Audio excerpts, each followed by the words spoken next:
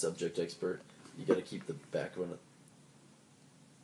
Welcome to Cracking Open a Cold Case. And other true crime stories. You put way too much into that at Vince. True crime heads, I'm gonna need you to smash the MF retweet button. Where are my true crime heads at? Is that from something? Brandon Wardell used to say stuff like that. Oh. Brandon Wardell's my idol. Well, yikes. Okay. Greetings, true crime lovers. Let's take a journey. Okay, well, instead of Caitlin, we still have Vince Snow and Mark DeYoung, and I'm Allison Sugar. At Shug_Knight. Thank you. Today we are going to discuss the case of Mark Hoffman, but not till we get some good banter in. So we were curious how Vince can afford this new truck that he's going to go buy in New Jersey, and he's come into some money.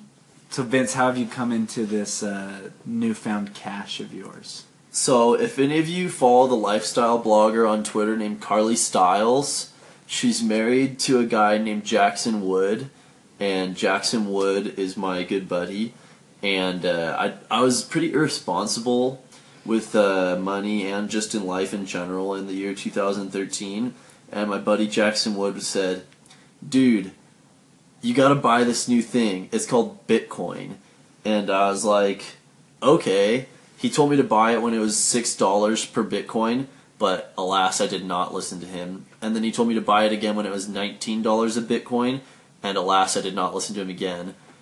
But I bought like 5 Bitcoins when it was at I bought like $700 worth of Bitcoin when it was at $88 per Bitcoin, and then I lost my password for it, so I didn't have access to it for a long time.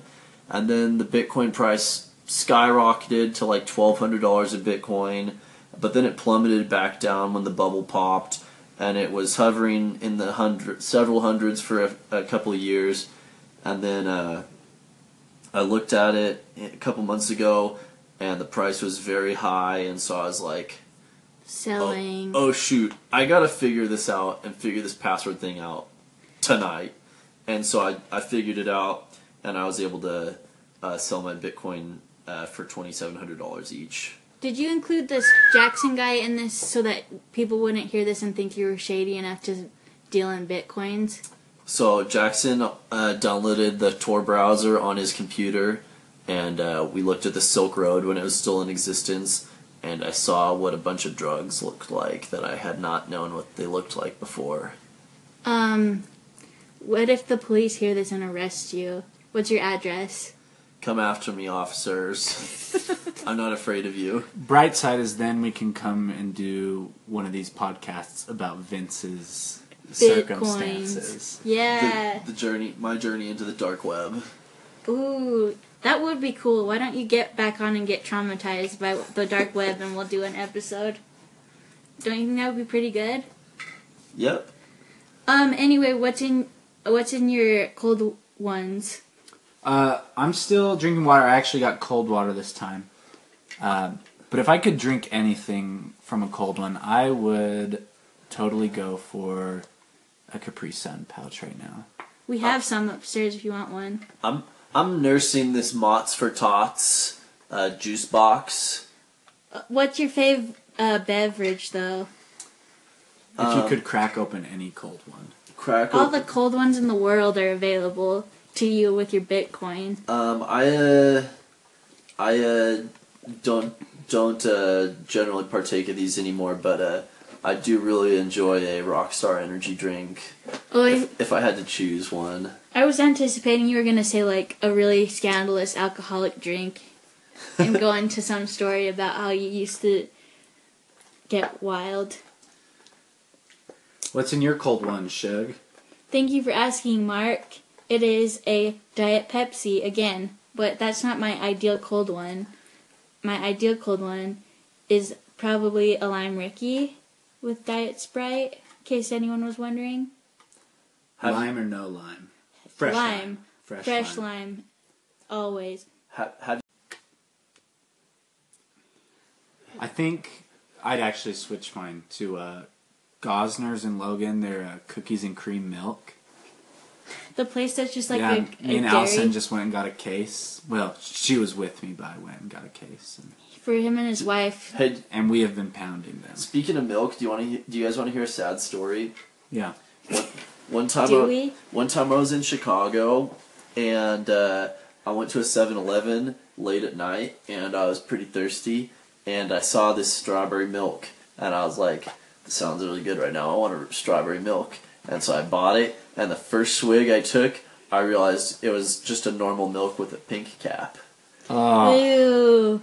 That was such a good story. bummer. I loved it. Very disappointing. Top 5 disappointing moments of my life. What percentage milk are you guys? I don't drink straight up milk. I'm whole milk, vitamin D. I would drink, if I were to just drink straight milk, it would be chocolate milk. Because I love diabetes. Like, would you buy it as chocolate milk, or do you add Nesquik powder to it? I buy straight up chocolate milk. They have this stuff at Smith's that's like Belgian chocolate milk that's like $4 a bottle, but it's really good. And last time I bought it, somebody in my effing family just drank it out of the fridge.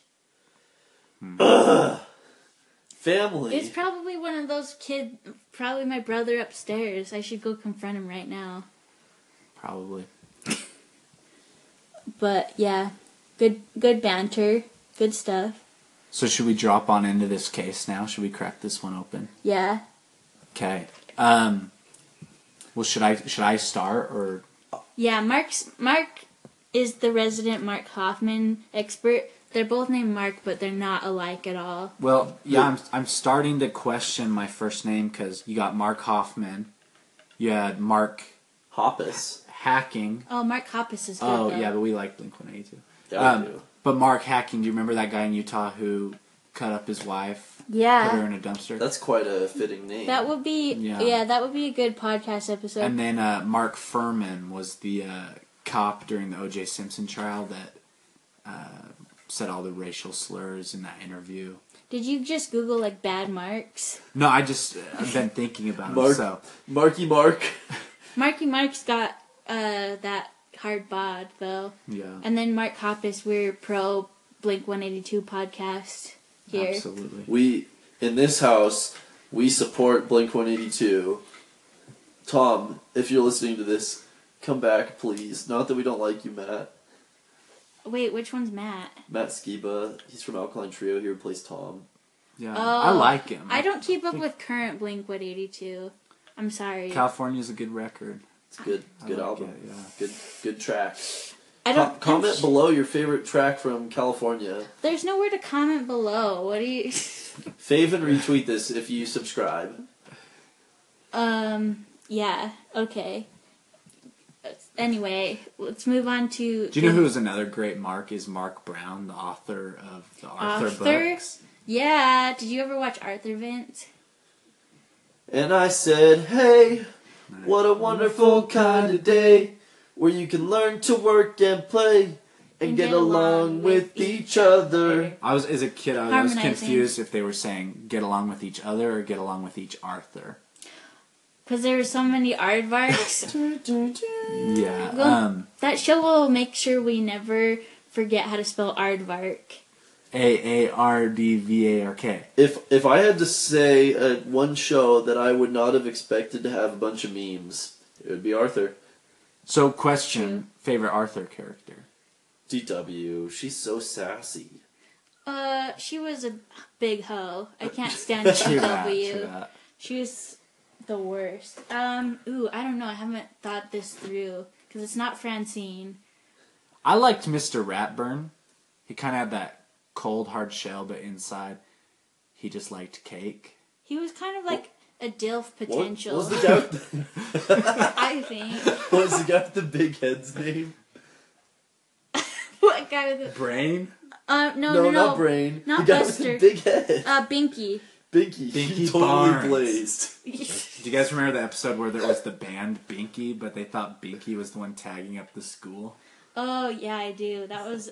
Honestly, I really don't remember. sincerely do, actually. That one's... I don't know. That one's a pretty good episode. It's not my fave. So but speaking of tagging up schools, Vince, you tagged up your school, right? When you were in high school? Yeah.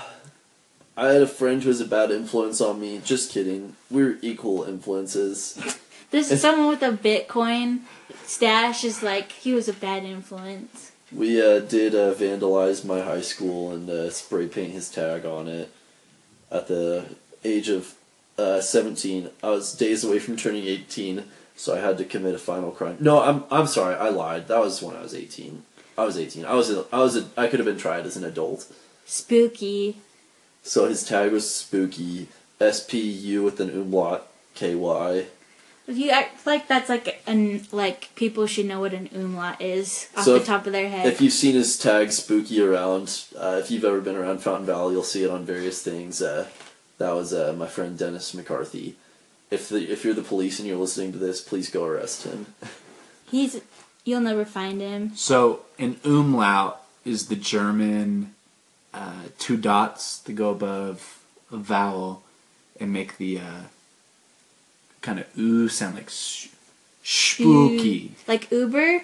Yeah, Uber. Okay. Yeah. I heard, okay. Well, you learn something new every Single damn day. No days off. Grind never stops. the Haters grind where you learn. haters are the motivators. Dab on your haters. So, speaking of the grind never stopping, Mark Hoffman was someone the grind never stopped for, because once he got started doing what he did, he just had to keep going. So, was that smooth? That was segue really was so good. trill. Smooth. So anyway, that's who we're talking about today, Mark Hoffman. A lot of you... Not to be confused with Detective Lieutenant Mark Hoffman from the Saw franchise. Yeah, absolutely not. Two separate people. He was in Saw 3 and Saw 3D, and probably some more. I don't even think they were based on each other. So, but Mark Hoffman, most famous for his forgeries within the LDS Church, known for forging a lot of documents centered around church history, Joseph Smith, things like that. Was very good at what he did, fooled a lot of people, a lot of historians, both in the LDS community and outside of it. And yeah, it started with innocent forging and moved quite swiftly into bombing people and murdering people. So Innocent was a slippery meaning slope. just for money, not Not for to murder. money, vengeance or- fame, yeah. But it was a slippery slope for our friend. Hold Our on. anti-hero. Yeah. I want to take a little step back and say he was born in Salt Lake, and according to Wikipedia, he was a below-average high school student. Fave this if you can relate. Well, you're just like a human meme machine over there. His interests in high school were magic, electronics, chemistry, stamp, and coin collecting. So he was a huge nerd. Yeah, he and his friends were said to have made bombs for fun on the outsides of Murray. So the parents should have been like, red flag, we don't want you to bomb I anyone really in the future. wish, knowing the outcome of this story, that he would have gone more of the magic route. Maybe started in kids' birthday parties. Or like lectures. Worked up to, what do you mean, magic lectures? Like where they do like tricks that are like, this is what's gonna happen to you if Illusions, Michael! That's what I was just going to say. He could have worked up to like a spring break tape of, the Aztec tomb, something like Wait, that. what? So. A spring break tape like Girls Gone Wild? Don't you remember Job in Arrested Development was making magic spring... When he made the boat disappear, sorry. right? Yeah. Anyway. Only day ones will get this. I swear I've seen all of Arrested Development at least twice. So, get out of here. Get out of town. What? Say it. I'm afraid to let it... Oh, so yeah, he's not like Job. He's not a lovable young man. This No, Mark. seems more like a George Michael, kind of filming himself doing Jedi moves on a video camera. If I had to relate, Probably to had a any crush on character. his cousin. Yeah. Something like that. Maybe. Oh. Why would you? What? Why are we high-fiving over that? It was good. It was good. You'll have to re-listen to the podcast, see if you catch it. Fave and retweet if that was good. Well, I know that George Michael had a crush on maybe, but what was like? Is there something more? He was Double saying meaning. maybe, Perhaps. Oh. maybe Mark Hoff. Yeah, I think they used that joke a The lot. jokes on the are show. so hot I can't even keep up. It's like rapid fire. Yeah, and when I was looking on Wikipedia about Mark Hoffman, and you mentioned he liked coin collecting, I think one of his first... Did it say he's a total virgin? Didn't say that. Maybe you should edit that in on the article, but... I'm going to write him a letter and ask him if he's ever had sex. He was married, did have children, so... No, I mean in high school, it's like he collected coins and was a total virgin in all caps. Oh, dang. Because on the internet, the worst thing you can be called is a virgin. Dang. But no, what I was gonna say is one of his first forgeries was he made a fake coin, not a Bitcoin, but he made a rare mint mark on a dime and took it to some coin collectors, and he was able to fool them. So I think this helped give him some confidence going forward that I'm pretty good at this. He's like, other people have aspirations to be lawyers. I'm gonna be a forger. I just want to also let the audience know that Bitcoin are not a tangible currency, so you can't hold a Bitcoin in your hand. So they're untraceable and untaxable. You can't counterfeit them because they're produced by a complex algorithm. So I just wanted to clarify that for our listeners out there. We've got a dark web expert because he spends so much time on there being shady. But I thought Bitcoins were, you could touch them and they had a picture of Edward Snowden on them. Isn't that... I'm not going to sit here and be ridiculed. I when I first heard Bitcoin, I thought it was like some in-app purchase you made in the Bitmoji app, where maybe you can get some new clothes or... Fun fact, Bitcoin and Bitmoji don't have anything to do with each other. Well, when I think of Bitcoins, I think of on like Mario, when you jump up and collect coins that are above your head. Like, Yeah. Honestly, I know that's super different. I know it's not the same thing. I know you're not Mario. Don't flatter yourself.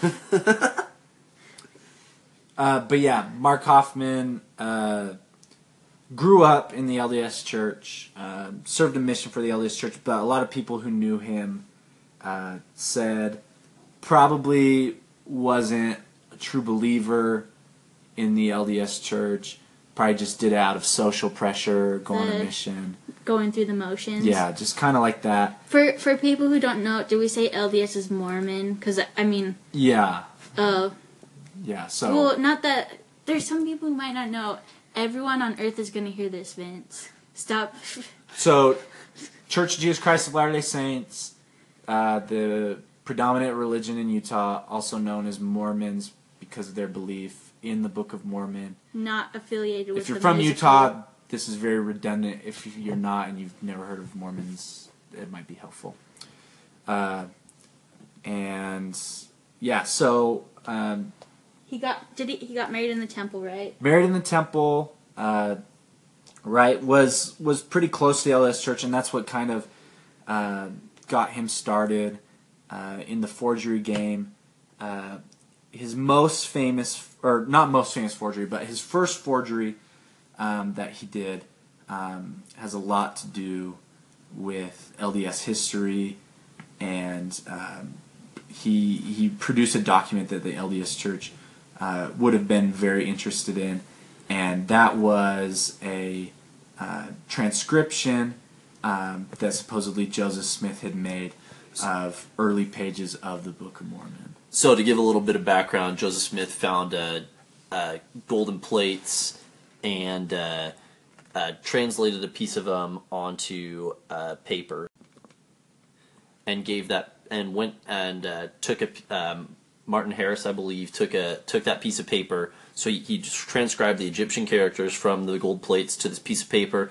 Martin Harris took this piece of paper to a professor named Charles Anton and asked him to be able to translate it. It's kind of frequently referenced in our church history, but the piece of paper has never been recovered.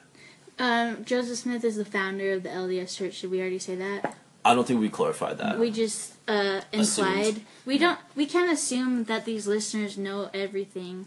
Yeah, so Joseph Smith, founder of the LDS Church, and the major work he produced was the Book of Mormon, which he said were translated from golden plates. And so, like Vince said, he put some of these characters on it and then gave it to Martin Harris to take to this professor. And church members love this story because the professor was like, wow, these characters are legitimate, and he signed a paper, and so it shows, it kind of gives some validity to Joseph Smith's credibility as a translator. But then the story goes is that when he found out what it was for, this professor ripped it up. So Hoffman produces this document and gives it to the LDS Church. LDS Church is very excited to have it. They purchase it for $20,000 from Hoffman and then give him in return, because it was worth a little bit more than that, they appraised it at, they give him some other historical artifacts that the church had. They gave it to him? They gave it to him. So they took this paper of these Book of Mormon transcriptions that Hoffman gave them, and then they gave him some other artifacts that the church had in their history department. Like as a trade-off? Yeah, so they give him $20,000 and then some more things as well. To sell back to them? Or what's the just to reward? Keep, just he to just keep. like wants... And I'm sure he liked having some of those documents because maybe the handwriting on them would have later helped him in producing other documents. Oh. And so they helped him unknowingly. Do we know how he became so good at forging or making these false documents? It says that, right, one of his hobbies was making, like he made a coin. Did yeah, you hear that? So or were you sexting? That's part of it. But another thing that they say he did is he would make documents and he'd take them to historians, and historians would either say, oh, this is legitimate, this looks good, or they would point out to him saying, I don't think this document you have is real because this signature looks bad, and he'd say, well, what's off about it? And they'd say, oh, this part is wrong. And so in a way, under the table, he would get these historians to coach him on what he could improve upon, and so that's kind of how he got so good at this. But the LDS Church, when they get this document from him, they take it to their historians, and their historians give it the thumbs up and say, this is legitimate. So what year was this? He was good. 1980? Yeah, this happened, I'm not quite sure You know about what- it. Yeah, it looks like it was 1980 that he gave this first document to him. You know what this reminds me of? Is somebody we both know, he, in math class, instead of doing his math homework, he would go to because the math teacher told him that if he beat him in chess, he would get an A. So he'd go to the library and study chess to play the teacher at the end, and he did beat him in the end and got an A, even though he didn't do the homework or anything. So Mark Hoffman could have just been earning money a normal way, but instead he dedicates all this time to learning how to fake signatures. Yeah. That's really profound. Well, you're not even inside on the joke. No, and he was in college at this time, I believe. I think he was at Utah State. But as soon as this happens, as soon as he gets this $20K, he drops out of school and he becomes this documents dealer, and this is now his profession. And one thing I always think about is, right, because this was the first document, but he ended up being able to forge hundreds of documents and have the church purchase them, as well as people outside the church with other historical documents. My question is, why would they keep buying them? Why aren't they getting suspicious? How is this guy finding so many important documents? Yeah, that's something. yeah, is why, like, do they not question where his sources are coming from? Like, why does he all of a sudden have, because he started producing them pretty quickly, right? Like, a lot all at once. Yeah, You just keep stumbling upon them at antique shops. Whoops! I found this copy of this rare thing again. and he said his method was right. Is the more famous he became within the LDS church history community, he was able to make contacts with a lot of descendants of early Mormon leaders who were then able to give these documents to him or help him find them. And so that was kind of his where he said his notoriety came from. Is the more famous he became, the more people were reaching out to him. I see. And giving those to him. So I can see how you would think, okay, he's becoming the go-to guy for these. But it's a little interesting to me that in the beginning there weren't very many eyebrows raised at him saying, how are you coming out of nowhere producing all these documents, and how are you getting them so quickly?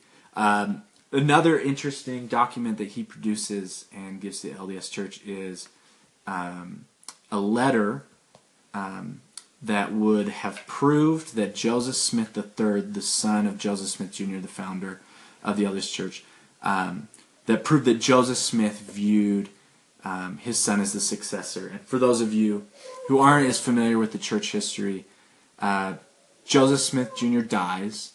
He's the prophet leader of the faith, and there's kind of a bunch of different camps that break off of who should be his successor. A vacuum for power. Yes, and the main one that emerges is Brigham Young, who is the president of the Quorum of the 12 Apostles, but a lot of people also thought that Joseph Smith's son was the rightful heir. And so the LDS Church, which was the group that Brigham Young then led after Joseph Smith, that's who Hoffman brings this letter to, and in a sense is blackmailing the church and saying, I have this document that says Joseph Smith III was the rightful leader to the church.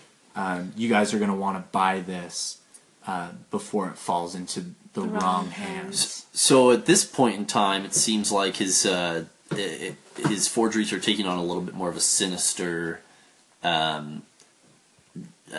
overtone or whatever, because at first the Anton document, that was kind of supporting church history and people were really excited about that, but this one could prove detrimental to blackmail. Shaking a lot of active members' faith, and it's not a money thing anymore. Now it's doing it to like mess with people or whatever his motives were. And definitely, I think the first one, right, gives him credibility with the church, makes him a friend of the church, and then this one, he still comes at it as a friend by saying, "Hey, I'm coming to you guys first with this."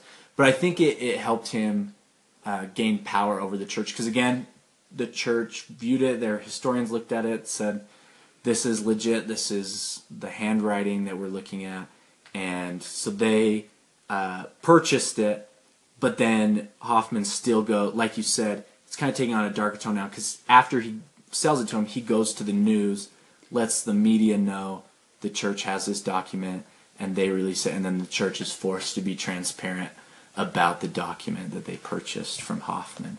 So he started using, I was going to say he uses his power for good and then turns to evil, but I guess it was never really good. Yeah. Yeah, no. I wanted it to be a story like when Spider-Man goes bad and goes emo and goes to the cafe. Did you see the tweet about that with the La La Land music over it? Yeah, it was better than the movie La La Land. All right, we got to settle this. Vince? Are you a La La Land fan? I'm a La La Land fan. I like the song. The sun is nearly gone. Oh, the yeah. lights I like the are songs. turning on. I just don't think it's a good movie. I liked it, but then I saw the movie Lion with Dev Patel, and I thought it was much better. I was surprised at all the hype That La La Land got and that Lion didn't get. Are those two comparable? But they were like both in the running for Oscars. Oh, I see. Is what I remember at an Andrew McMahon concert at the end, he was playing It's Not Your Birthday. And I was like, isn't this so sad to Vince? And he was like, not as sad as the ending scene of La La I Land. don't remember. I was like, oh my gosh. Okay, I actually never said that. I promise you said it because it was back in like May. We've been to 2 different Andrew McMahon concerts. And it stuck with me. I think that is false, and I absolutely deny it. I have it written down. Allison is putting words in my mouth like Mark Hoffman did to the LDS Church. I swear it happened. But anyway, sorry. I don't even remember why we started talking about. Oh. No, still don't remember. Anyway, Let's go on. So Hoffman, and I'm just mentioning a few of his prominent documents. Keep in mind that he is producing hundreds of these, both for the church and outside of the church, fooling historians. Even outside of the church. So who do we know? Other people were they all LDS related, or was it? No, a lot Just of it had to do historians. American history. He was known to have forged signatures of most of the founding fathers. I think George Washington was a prominent person he was forging at this time, and That would naturally be the path, though. You're like, I'm not going to just stick with yeah, this church. I'm going to like challenge myself and be the founding fathers. yeah, and so he fooled a lot of people, and that kind of comes into play with the bombings, actually. But before we get to that, wanted to talk about probably Hoffman's most famous forgery, which is known as the Salamander Letter. And this I would say is his peak of notoriety, but also maybe the start of things unraveling for him. This is the whole reason why I even know who Mark Hoffman is because I heard about the Salamander Letter. Yeah, so Salamander Letter is a letter Hoffman forged from Martin Harris, who we've already mentioned. He must have been really good at Harris's handwriting. Martin Harris was a prominent figure in the early Mormon Church. He was one of the original members. He's a top dog. He was a big daddy. deal. One of the first Called people him to Daddy. Zaddy. One of the first people to come into contact with Joseph Smith after he began to have his visions. And anyway, this letter that Hoffman forged is a letter from Martin Harris to W.W. Phelps, another early church history figure. And in it, he describes how Joseph Smith came across the golden plates that he would later translate into the Book of Mormon. The LDS version of the story goes that Joseph Smith was praying one night, asking for guidance, and an angel appeared to him, told him that God had a work for him to do, that he needed him to translate some scriptures written by prophets in ancient America. And the angel told Joseph Smith where he could get the plates, and after some time of preparation, he's able to take the plates, and through the power of God, is able to translate these. This is the story that the church tells and that members are very familiar with. So when Hoffman comes out with this letter, the Salamander Letter, the reason that it was so controversial is it differed so much from the LDS origin story. Wait, so he the just Book of pulled Mormon. this out of thin air?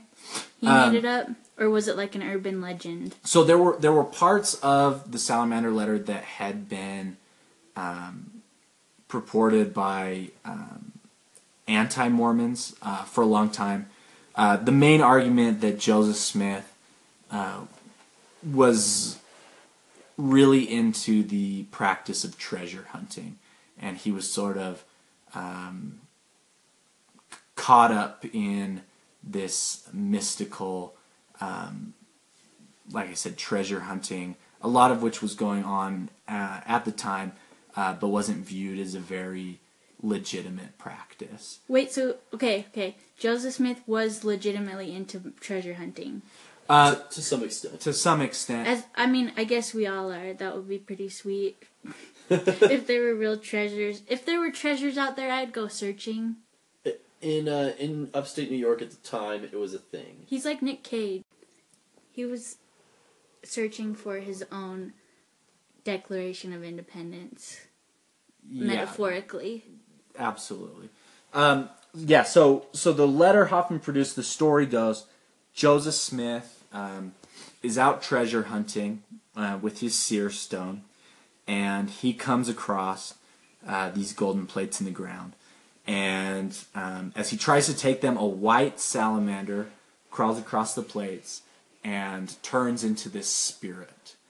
Who tells Joseph that he cannot take the plates unless his brother Alvin comes with him to the burial site of these plates. And Alvin was Joseph's oldest brother, had died a few years previous to this event. From what? I think it was some sort of internal... Oh, it was just like a disease. I just remember from my mission always watching this Joseph Smith movie and basically being able to memorize it from how often we watched it. And I think the doctor says, it's some sort of internal blockage. So I'm going to say that it was some sort of internal blockage. Okay, just making sure it wasn't a murder from a white salamander. So then, no. So then they go, the room, or in this letter it talks about how they went and dug up his brother Alvin's body, who's now dead and buried, and that with his remains they were able to appease the white salamander spirit and take this book, which he then translated. Again, differing vastly from Joseph Smith's account and the account that the church goes with. So he took this to the church and sold it to him.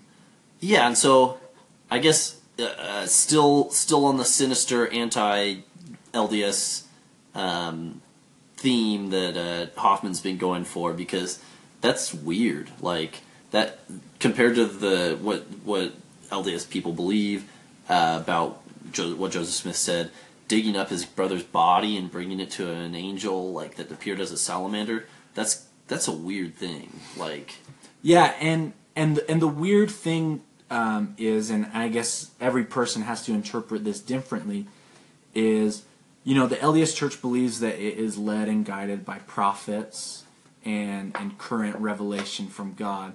And so my immediate thoughts go to, if the church is led by prophetic figures, why were they allowed to believe that these documents were legit?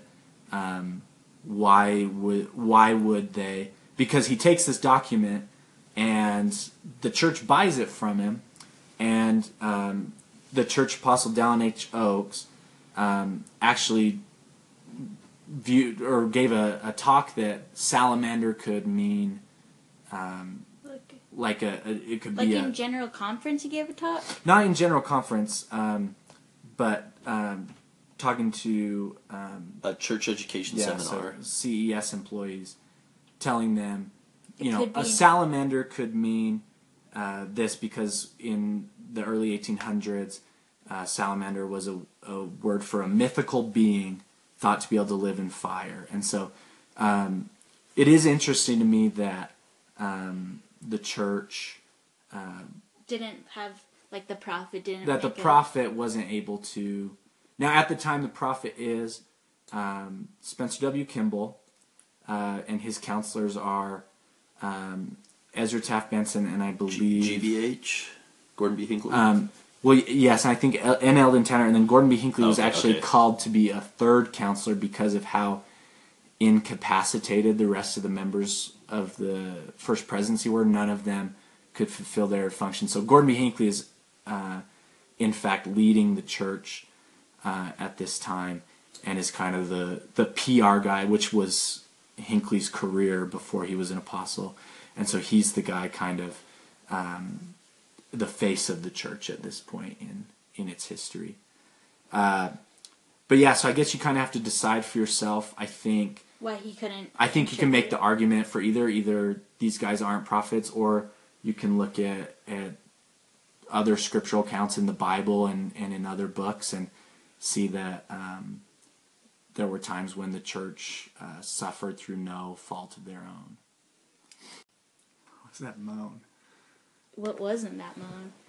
Anyway, so people kind of speculate, okay, what is Hoffman doing here?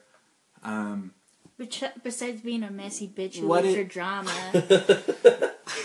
What is his motive? And I think you have to draw your own conclusion as to why he's doing this. A lot of people think that he was leading up to producing the 116 lost pages of the Book of Mormon. He's just forging them. He's just like, I'm gonna freestyle this so hard. Yeah, and which would have been, Huge. a huge Like- thing. As big as the Salamander letter was, like, it would have just, like, shaken the, it would have been massive. Yeah, and a lot of people think maybe he would have written these 116 pages so that they don't align well with the Book of Mormon and further sort of blackmailed the church and asserted more control over them. Interestingly enough, the sort of early critics of Hoffman and the first people to kind of come out and say, I don't think he's legit, I think he's forging, are anti-Mormons. There's a couple anti-Mormon leaders that come out and say, and I'm trying to Gerald and Sandra Recall- Tanner. yeah, the Tanners, and they're kind of saying this guy is not legit. And it's interesting because obviously the documents he's producing would have, helped their cause, helped their case against the church, but they are the first people to come out and say, I do not think that this guy is legit. And so from then on, Hoffman's game is starting to unravel. He's making a lot of money from the documents he's producing, but he's also living a very lavish lifestyle, which is putting him in a lot of debt. And so one thing that he does to start making some money is he sort of starts to pre-sale these documents. And one of these documents that he tries to get some money on and kind of take a loan out on are what he calls the McClellan letters. William McClellan was an early church leader and then apostate in the Nauvoo period, and he these letters apparently that McClellan wrote would have unveiled a lot of negative information on Joseph Smith, so to speak, and a guy by the name of Steve Christensen, who faithful member of the church, ally of the church, and also interested in document collecting, is able to get Hoffman the money to produce these, because I'm sure his goal was to keep these documents, these McClellan letters, out of the hands of anti-Mormons, as to keep Joseph Smith in a favorable light. And interestingly enough, Christensen is Hoffman's first victim of his bombings. Gets blown to smithereens with a mail bomb. A mail bomb. Does anyone know? I'm not really familiar. What is a mail bomb? It's the opposite of a female bomb. LOL. Mail bombs make Is a mail bomb a letter bomb? 30 cents more. Yeah. Are those and- synonymous? Well, as far as I know, it's not like any of Just that you deliver, it's like a package. Oh, yeah. Okay, so just on Wikipedia, it says a letter bomb is just an explosive device sent via the postal service and designed with the intention to injure or kill the recipient when open. So the explosive version of anthrax. I didn't Ooh. realize that his bombings took place in such close proximity to each other, or like not proximity, but time. Time. Like the two were on the same day. Yeah. Well, to be honest, when I heard about this story, it was from Caitlin, and she was like, he just forged a bunch of stuff and blew people up to cover it up, and I thought that she meant like that he like forged checks or something boring. No, So you guys are really blowing my mind tonight. Wow, it's really great that Caitlin's not here. Whoa. Thank heavens. Just kidding, Caitlin. We love you, but I think we'll see how many views this gets. And then we'll see who's sitting in this chair next to me. It's funny. I'll retweet it right now. Okay. So, between us talking about this, Sugar and Vince are Twitter gods Friends. and goddesses. No. Okay. We're not at all. Anyway, Especially not Vince. they get a heck more of a lot of action than I do on the Twitterverse. So, that's kind of what our conversation. Oh, you It's wanted to always give a floating around. backdrop? I just wanted to include some saucy banter in the beginning. Interesting. So, yeah, Hoffman. Right, he's getting money for these McClellan letters. They're going to take a long time to produce, so he's starting to have people come after him, want their money back, or want these things produced. And so to buy him more time, he decides to bomb Christensen with this letter bomb. So he takes a package to his workplace. And interestingly enough, Steve Christensen is or was the son of Matt Christensen, the owner of Mr. Mac, where I do all my suit shopping, all my tailoring. What about Men's Warehouse? What about Mrs. Mac? Am I right? Mr. she Mac hot? earns 30 more cents than Mrs. Mac does. Mrs. Mac doesn't even have to lift a finger, probably. No, but I Mrs. don't know. Mac is a hot draper mom. Should she go to So Delicious? Yes. Speaking of So Delicious, we're being sponsored by So Delicious tonight. If you're out there listening to this, Kevin Arnig, Give us money. And soda. Mostly money. Thanks, Kevin. and soda. For Vince to have dates in your establishment. Make a nook for Vince dates. That's the dream. Yeah. Well, But anyway, to answer your earlier question, Mr. Mac usually has better sales going on.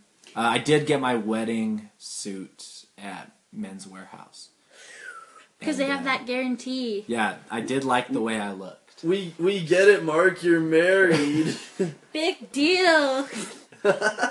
Anyway, shout out to the wife who's playing volleyball tonight. Does she at listen? Pepperdine. Is she gonna I'll probably listen? make her listen to this. I don't know if Aw. she'll enjoy it. She might get scared. She's You a are pretty. tender soul, so. Your storytelling abilities are pretty close to Robert Stack from Unsolved Mysteries. Oh, thank Remember you. when he had I that- want to be more like a Keith Morrison, though. Oh, he's pretty good.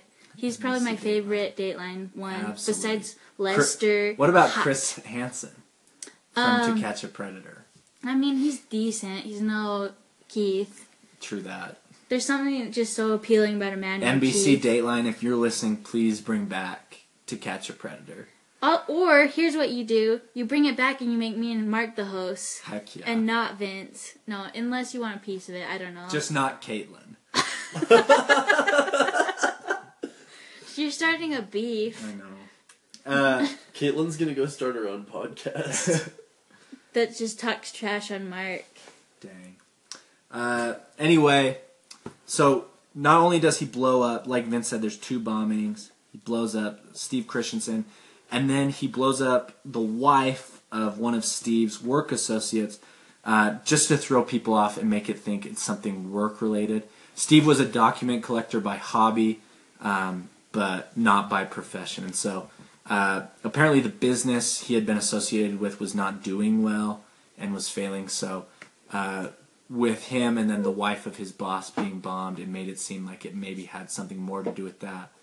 But then everything comes crashing down around Mr. Hoffman when one of the bombs that he had goes off in his car and injures himself. And so now he's brought into this, and as police investigate, they find tons of documents and evidence of forgery in Hoffman's basement.